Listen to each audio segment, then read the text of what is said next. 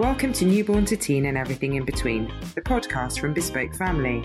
I'm Bex. And I'm Claire. Thanks for joining us as we tackle the ups and downs of life with children, helping you to get the best out of your time together. No rules, no judgment, just guidance. So grab a cuppa and let's get started with today's episode. Today we're going to be talking about separation anxiety, and it's a topic which we've had lots and lots of people say that they're struggling with, haven't we? We have. So we just thought it would be good to do a podcast on it. Absolutely. So you're going to start with some awful challenge that I'm not going to be able to answer. No. So it's that time of the podcast where we do a challenge, Bex. So you have a 16-month-old.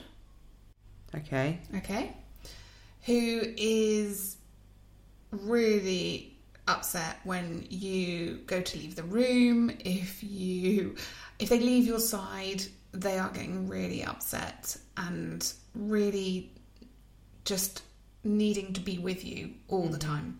You have lots of well-meaning friends and family who are saying to you, don't worry about it, just leave them, they'll be fine, they'll get over it. Okay. How are you going to respond? What's your kind of feeling on that, and what's your response to them, and what's your response to the little one? Okay, so this is actually something that happened to me when the twins were younger. Not so much with Ben, but with Amy, she really, really struggled with separation anxiety, as I now know. However, in the same way that you have described, there were lots of, in inverted commas, well-meaning people that said, well, she needs to learn that she can't always have you, and that you have got to go places sometimes, and so therefore I'll have her, you go and do what you need to do, don't worry about it, don't look back, or just go quickly. That was the other thing, go quickly so she doesn't see you. Like, come on, I'll look after her, I'll entertain her, and then you go quickly and, it'll be fine. Now, as I'm sure you will expect, this obviously didn't work. And in fact, I would say, and this is probably a little bit out there, but I would say that it probably has affected her in terms of her security within herself. Still now, I would say. She probably, although, we've brought it back a little bit, but I think that anybody who thinks that that's a really good idea, I wouldn't say that it is a really good idea. However, at the time, it made sense. It's a bit like, we do have to be left alone. She's got to go to nursery. I've got to go to work. I've got to go out sometimes. I have to go to the toilet, I have to go and have a shower. So there are times that she's going to have to be left alone. So I was a bit like, well, actually, yeah. However, of course, I didn't know that it was a phase, and that it wouldn't, because what they kept saying was, you're going to make a rod for your own back. She'll never want to leave you. You'll have to hold her forever, kind of thing. And, much as I'd love to have held her for the rest of my life, to be honest, really, I did not want to set that up. That was like, no, I really don't want to have to set that up. So I did actually do that, and I really did. And she really broke her heart. And it was awful, and it was awful as a parent to experience that. And it obviously, knowing what I know now, was pretty tough for her too. So I think now I would say to them, I completely understand what you're saying, and yes, it is a skill that she has to learn. However, I know that this is a time when she could be experiencing separation anxiety, which is a normal developmental phase, and as much as I possibly can, I'm going to keep her close to me at this stage. Obviously, if it goes on past, I don't know really what age, but anyway, you'll be able to help me with that later. If it goes on past a certain stage, or it goes on too long, or it starts to get a problem, then I know that perhaps it's something else that I then need to address. So that's what I do. But I think it would be quite hard, because there are people who have been through it and think that that is the right thing to do.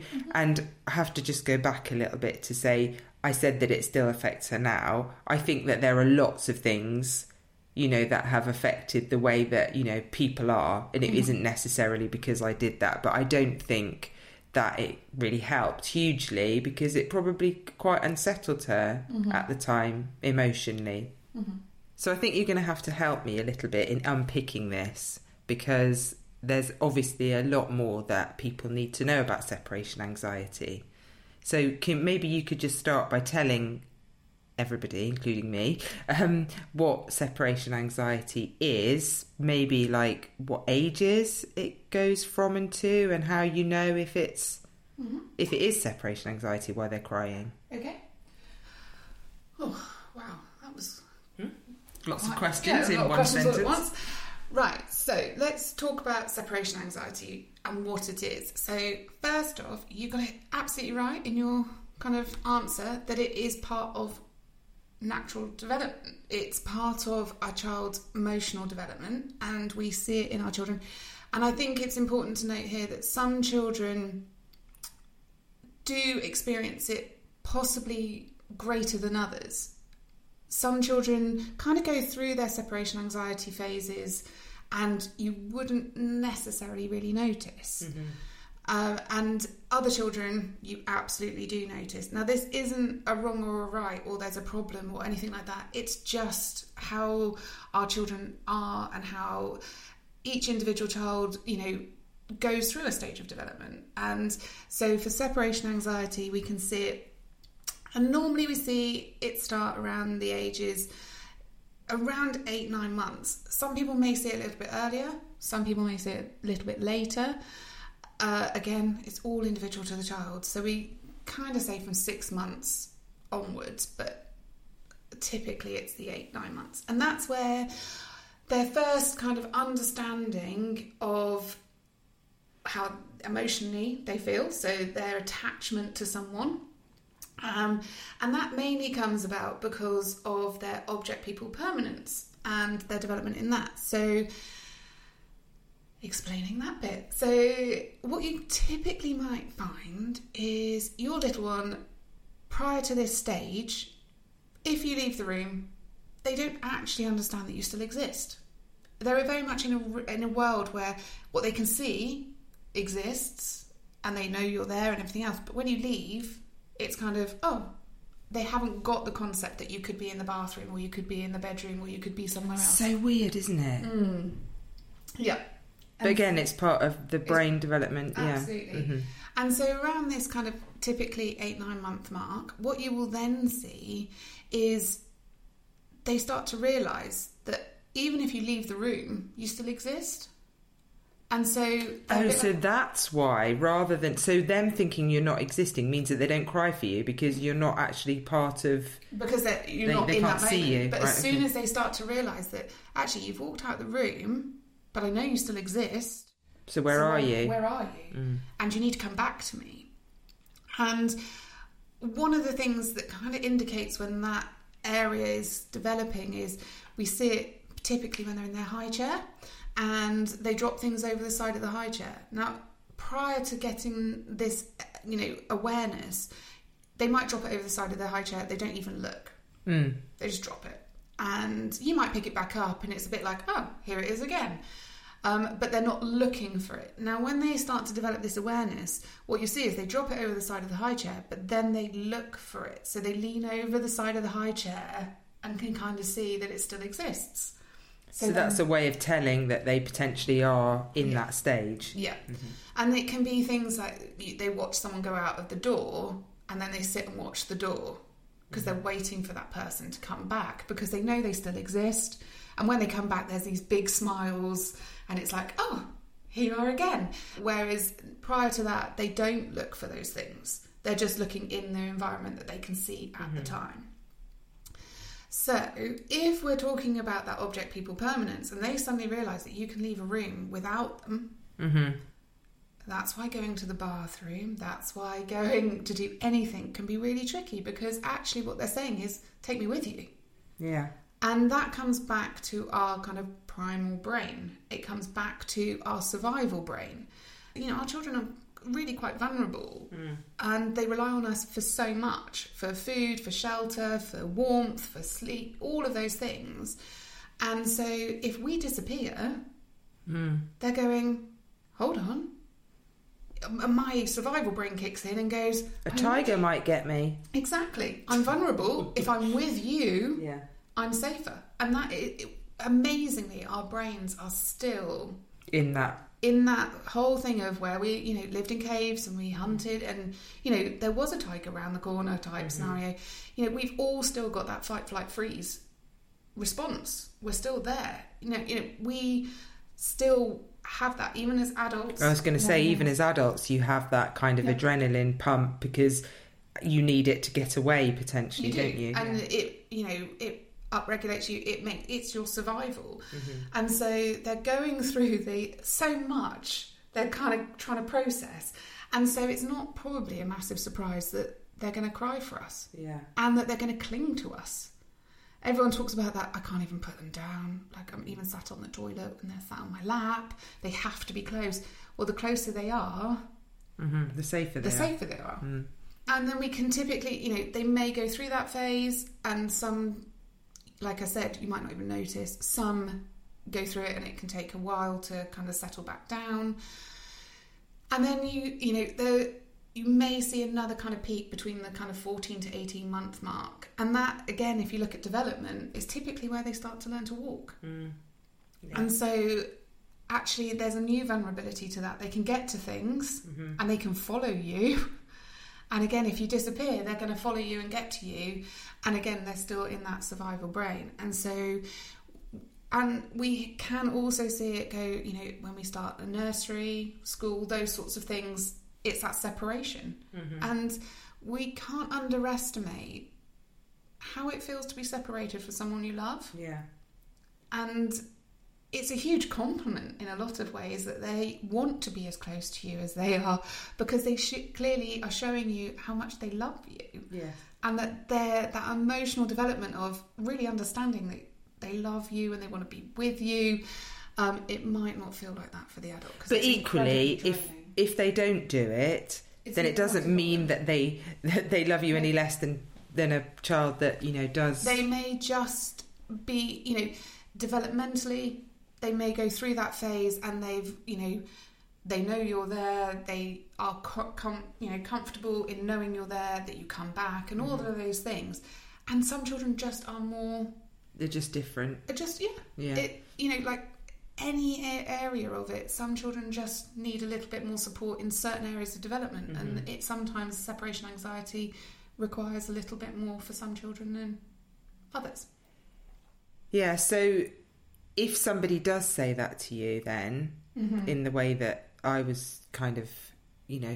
And that happens a lot. But do you also think that might happen a lot because potentially the people telling you didn't have a child that had separation anxiety, and so therefore they're a bit like, well, this is ridiculous, they should just be used to it, my child never did this.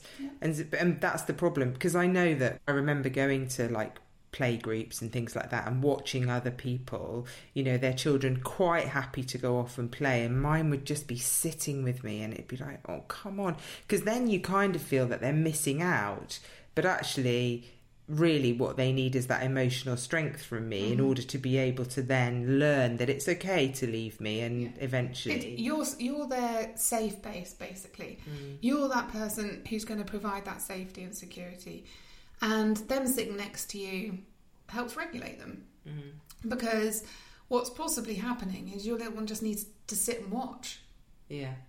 And what we do as adults go, no, we've come to this, there's loads of toys, of course you want to go and play. This is like, why wouldn't you? One of the things I think about is if you go to a party as an adult. Now, how many people feel comfortable going to a party on their own? Oh, well, I would die rather than go to... No, I would not like it either. No. So you instantly go, are you coming with me? But even if you go with someone, you don't want to be... And then what do? You Stay stick together. You look for chairs so that you sit next to each other. You look at a place where you might not have to talk to people you don't know, because actually, you know... Why would you? And you know what you and I are like on networking. Yeah. if we have to go to a networking event, it's probably pointless for us because eat the food and we talk to don't each really- other, network with each other. Yeah. because we find it, surprisingly, for some of you listening, probably think that's, but we do find it quite hard, don't we? Yeah, definitely. Now, why is going to a play group or any of that any different to a networking event or going to a party? Or you go with your friends and you go to this party and then they go, oh, off you go. Yeah. We're going to sit here. Yeah, but you've got and to you go can off and play. talk to some other people. Yeah. You go and have a dance on your own. Yeah. And and that's with a fully developed brain. Well, almost. Yeah. But yeah, it is, isn't it? And whereas a child hasn't actually even got a brain that's developed in order to know that actually they are going to come back. And also, remember, we're helping them develop their logical brain. They're working in their survival brain and their emotional brain. And so we're going, the logic is, I've gone to the bathroom and I'm coming back. But for a little one, how long do you going to take? You might go and not come back for days. Yes. I don't know that. I don't know that as a 9-month-old baby. I don't know that as an 18-month-old. And I still need you to feed me. Yeah, Yeah, and I need you, and I need to be close because how am I going to get my sleep? How am I going to survive On my own. on my own? Yeah. And you're going, I am literally just going to the bathroom. Yeah. And don't, you know, it can be an incredibly challenging time. Yeah. I think probably quite draining for a lot of people because it feels such a lot that everything you want to do, even just the simple things, become quite hard because you have a little one who needs to be with you. So those people who are saying, oh no, just leave them, they'll be fine, you know, and all those sorts of things, it's kind of saying to them, actually, could you just be here? Can you just, you know, having someone else to chat to without giving that kind of advice, or just, you know, to sit with you whilst your little one is climbing over you, to have a chat, that actually just brings you down and brings you back into a calmer place, because 100% it can be really tough. Yeah. And so and you can get into a situation where you are feeling quite overwhelmed with it. Definitely. Definitely. And again, there are times when you are going to have to leave them. Of course. So you may need to go to to run errands, or you may need to go to the doctor, or you may just need... If sometimes a child was at nursery kind of like, let's say, quite a few days a week because somebody's at work or, you know, whatever reason, could a child get separation anxiety from the nursery person? It can. It probably wouldn't be to the same extent because you're not one-on-one. No. Oh, okay. You can sometimes find it with things like such as a childminder, and you absolutely can find it from a nanny perspective. I actually had that in one of my nanny jobs. Oh, did you? Yeah, and it was really hard. But the little one became incredibly attached. But I was there all day providing for those needs, and so it wasn't a preference. No.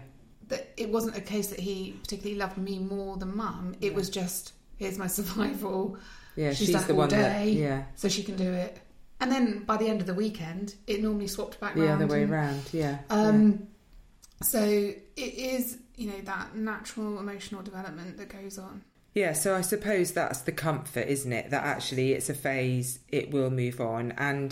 But I mean, if it carries on, in fact, it did carry on with mine, and that was probably because I hadn't necessarily met those needs, potentially, or do you know? Always, it might just be that, you know, I was a child who found separation really hard from my parents, right the way through, actually. I used to find it quite difficult when I used to have to go on maybe like sleepovers and stuff like that. Weirdly, I would still find that separation. And I'll openly admit, even now, if we go on holiday, that saying goodbye, we're going on holiday and my age and everything else, but it's still that whole, ooh, okay, bye. Bye. Yeah. And obviously I'm not crying and things, but it was a real... Yeah.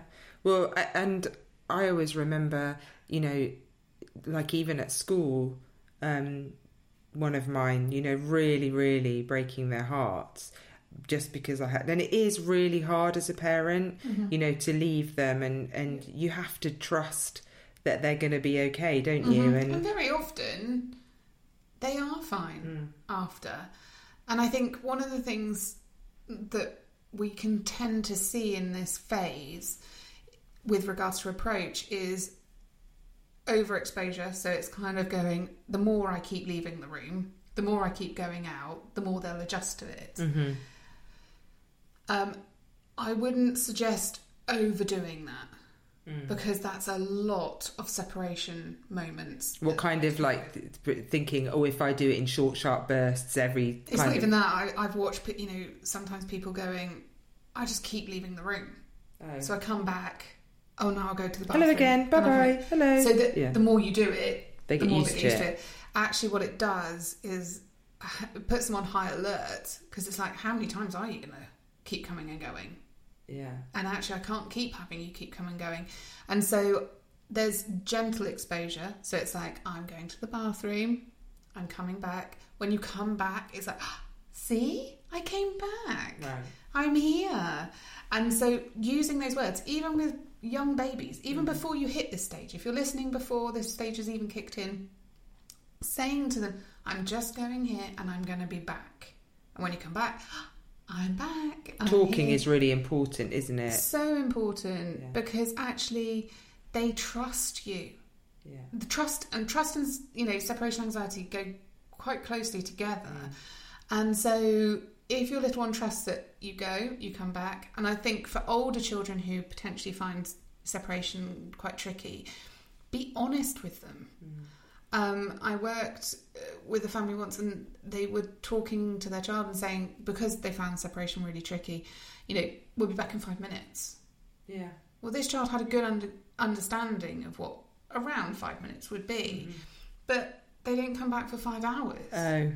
And so, because they didn't want to upset, it was in the best possible... Yeah, of course, yeah. But it's a bit like this whole sneaking out, isn't it? This whole, like, well, if they don't see you, then it's fine, because they won't really notice. Yeah. But if you imagine suddenly you're there, and then suddenly your main carer, your parent or whoever has disappeared. You're not going to just sit there and go... But you've literally no idea when they're coming back then, have you? So when they come back, your next time, when you see them even go to move from the sofa, they're going to go, where are you going? I always try and keep in my head that, like, meerkat. You know, when they're up on there and they're looking around, and it's kind of, where are you going? What are you doing? Are you coming back? How long are you going to go? And so the more you talk, the more you explain, the more you give that reassurance. But also, you know, are there moments where you don't need to have that separation during this phase? So if you need to go to the kitchen to make dinner, can they come with you? Is there a safe place for them to go? So if they're older and they can play on the floor and they're empty safe, the kitchen cupboard. Or if they, you know, if they need to be in a safe space, can they be in the high chair next to you with some toys, so that actually you're not overexposing them to it, and gently doing things. So it might be that you have a family member who comes round to the house, and you literally just pop out to the bathroom, and you come back and you're like, I'm here, I'm back, you know, and gently expose them to other people. That's absolutely fine, and it doesn't need to be a rushed thing. No. And I think it's attuning to them. But I would then kind of caveat it with, be careful not to kind of change your whole approach. Yeah. So that everything changes. So it might be that you are finding, I don't know, bedtime's really tricky. Yeah. Because they don't want to separate. So instead of 2 stories, you do 10. Because actually they're happier, and you keep going, and you think actually by the time you get to 10 they'll be fine. What it's done is it's elongated that process, and what they're going is, well, hold on, we normally have 2 stories, now I'm having 10. Why is things changing? And actually adding in unsettled changes to when they're already slightly more kind of on high alert, they're going to be like, what's going on? Whereas if you can keep as much of a routine and a balance to what you're doing, the more settled your child will feel. So it may feel strange to kind of say, keeping those kind of those boundaries around certain things, but it actually makes them feel much more safe and secure. Because we were talking, weren't we, to somebody the other day about how just keeping that constant dialogue with your child, and although you think to yourself, well, do they really understand? But if you're actually you constantly talk to them about what you're doing and why you're doing it. So we're having, because we always have 2 stories, don't we? And then what do we do after that? We go perhaps we go and brush our teeth, or we go to bed, or whichever order you do it in. That's kind of gives them that security, and then if you do it every night, they know that that's the next thing coming, don't they? And the more consistent you can be, and the more you keep certain things the same, your child feels safe and secure at a time when they're trying to work everything else out. So if everything changes... And at a time at bedtime when you are going to disappear. Yeah. And that can be really hard, and no one wants to end their day with a little one who's sad. But sometimes, because we then change our approach, that causes them to get upset because they're confused. Yeah. I think we probably should do a whole podcast on bedtimes and separation anxiety, because that's probably a... Well, bedtimes in general is quite a big topic, isn't it? It is. So yeah, separation anxiety can continue. It's not something, and it will peak and trough. So what other things can you do? One thing that I love, which I think I read in one of the blogs that you wrote, is that cuddle quota thing, making sure that, because that's what they're craving, is that touch and being close, that you're making sure that you actually build that in. And so if you do have to go somewhere, or obviously at bedtime and things like that we've spoken about, they don't feel that they haven't had enough contact with you. It's filling that cup, isn't it? If you're feeling a little bit vulnerable, if someone comes along and offers to give you, whether it's a hug, whether it's just time, it helps fill that kind of emotional cup. It does. And then you're like, okay, I'm feeling a bit better now, actually. And so putting some of that in through your day, one-to-one time, which kind of goes across anything we talk about. But that 10-15 minutes of just total uninterrupted time between you and your little one. No chores, no phones, no this, just be. For both of you, actually. Yeah. It can really help. And like I said, don't keep leaving the room. No. But when you don't sneak away, always say goodbye. And so many people say it makes it worse, because they get so upset then. And I do, I can see that, and that's in the short term. You think that's the case, and it is, potentially that. But what happens is, if you always say goodbye, you build the trust. And then they know that when you say goodbye, you always come back, and you always greet them with I came back, I'm here. And so what it does is it just sets that in their heads that it's okay. That always happens. But you've always said not to elongate the goodbye, because that can make it worse then, can't it? It can. And if, I kind of relate it to the whole, if you're at an airport and someone's leaving and you don't know how long for, because they've taken a one-way ticket, say, and you're saying goodbye to them, but then their flight gets delayed, so you're stood there for even longer, and then you might go for a drink together, or you might just sit there, and you're elongating it. It makes that separation even harder.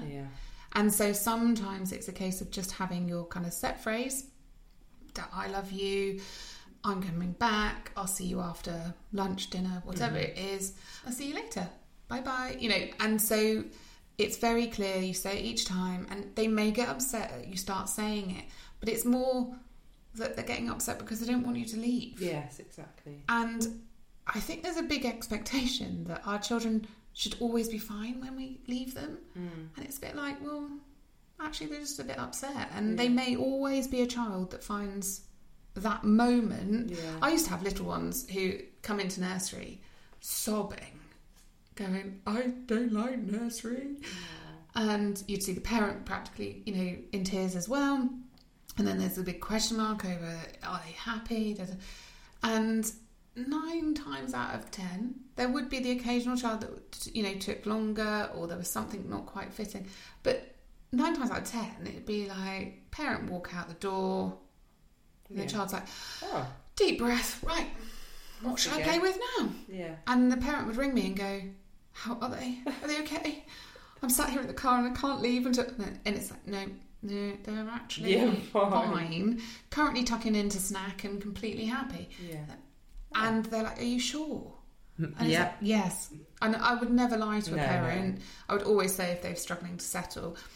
But it's just sometimes we have to appreciate that moment of saying goodbye might just be hard for our children, for certain children. Some children just don't, and probably never necessarily like being on their own that much either. No. Because I know that I never wanted to be on my own ever, and I'm not. I mean, I'm all right at it, but I'm not particularly good. I'm okay if I've got lots of different things to do, but if I'm on my own and I'm a bit like, oh no. And I know my children. Well, one of them loves being on their own, and the other one, we're going out this evening. And I was taking one of them, and the other one's like, I'll come, because they don't want to be on their own. And I think that personalities are different as well, aren't they? And you have to remember that everyone's different, and in the same way that not everybody has separation anxiety, not everybody loves being on their own all the time either. So yeah, it is tricky. But I think the important thing to remember is that it is normal. It's completely... Because you don't feel like it is, I have to say, if you're the only parent, which sometimes you're the only parent at playgroup or something like that, and you're the only one that's got a child hanging off your neck, then it can feel really, really hard.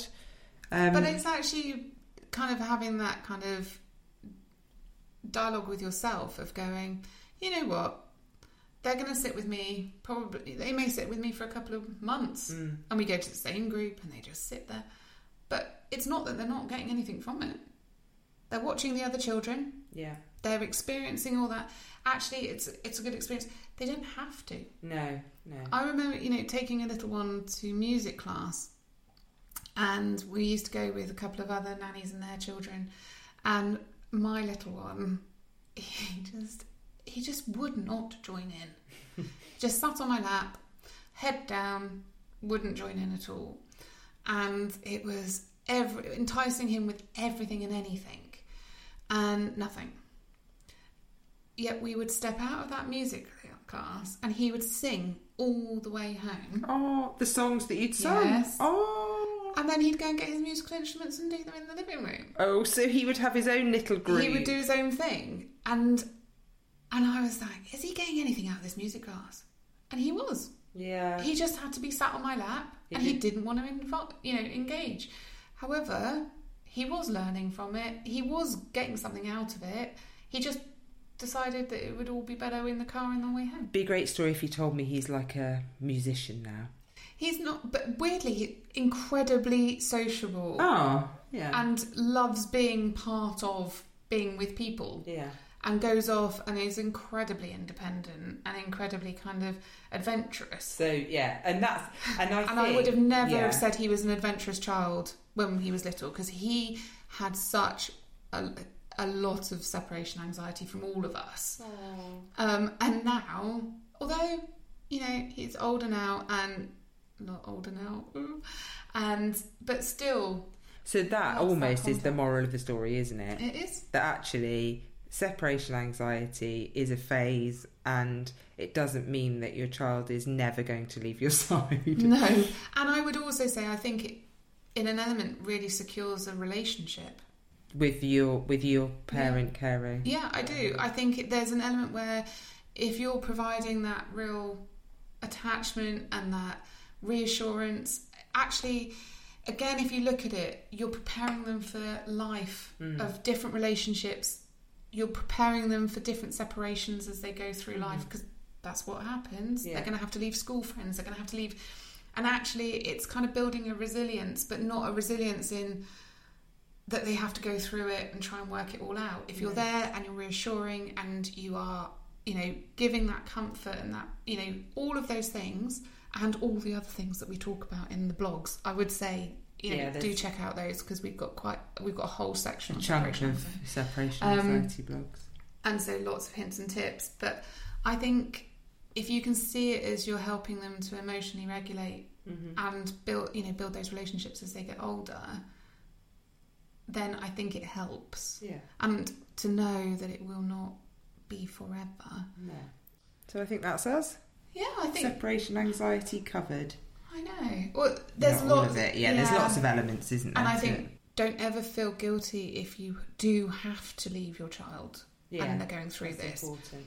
Because a lot of people have to work. A lot of people have a family situation that means that they may have to make those separate. It is not going to be hugely detrimental to them, as long as, again, you come back, you're consistent, you offer up all those times when you can give those cuddles and that reassurance, then they will be absolutely fine. It's just what works for you and your family at the time, but just looking at it from your little one's perspective as well, where they are in their development.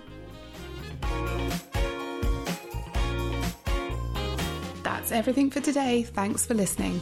If there's something you'd like us to talk about, we'd love you to get in touch and let us know. Find us on Facebook and Instagram at Bespoke Family, or head to our website. The links are in our show notes. Make sure you're subscribed so you don't miss the next episode, and please give us a rating or review if you like what you hear. We're Bex and Claire, and we'll be back soon with another episode of Newborn to Teen and everything in between. See you then.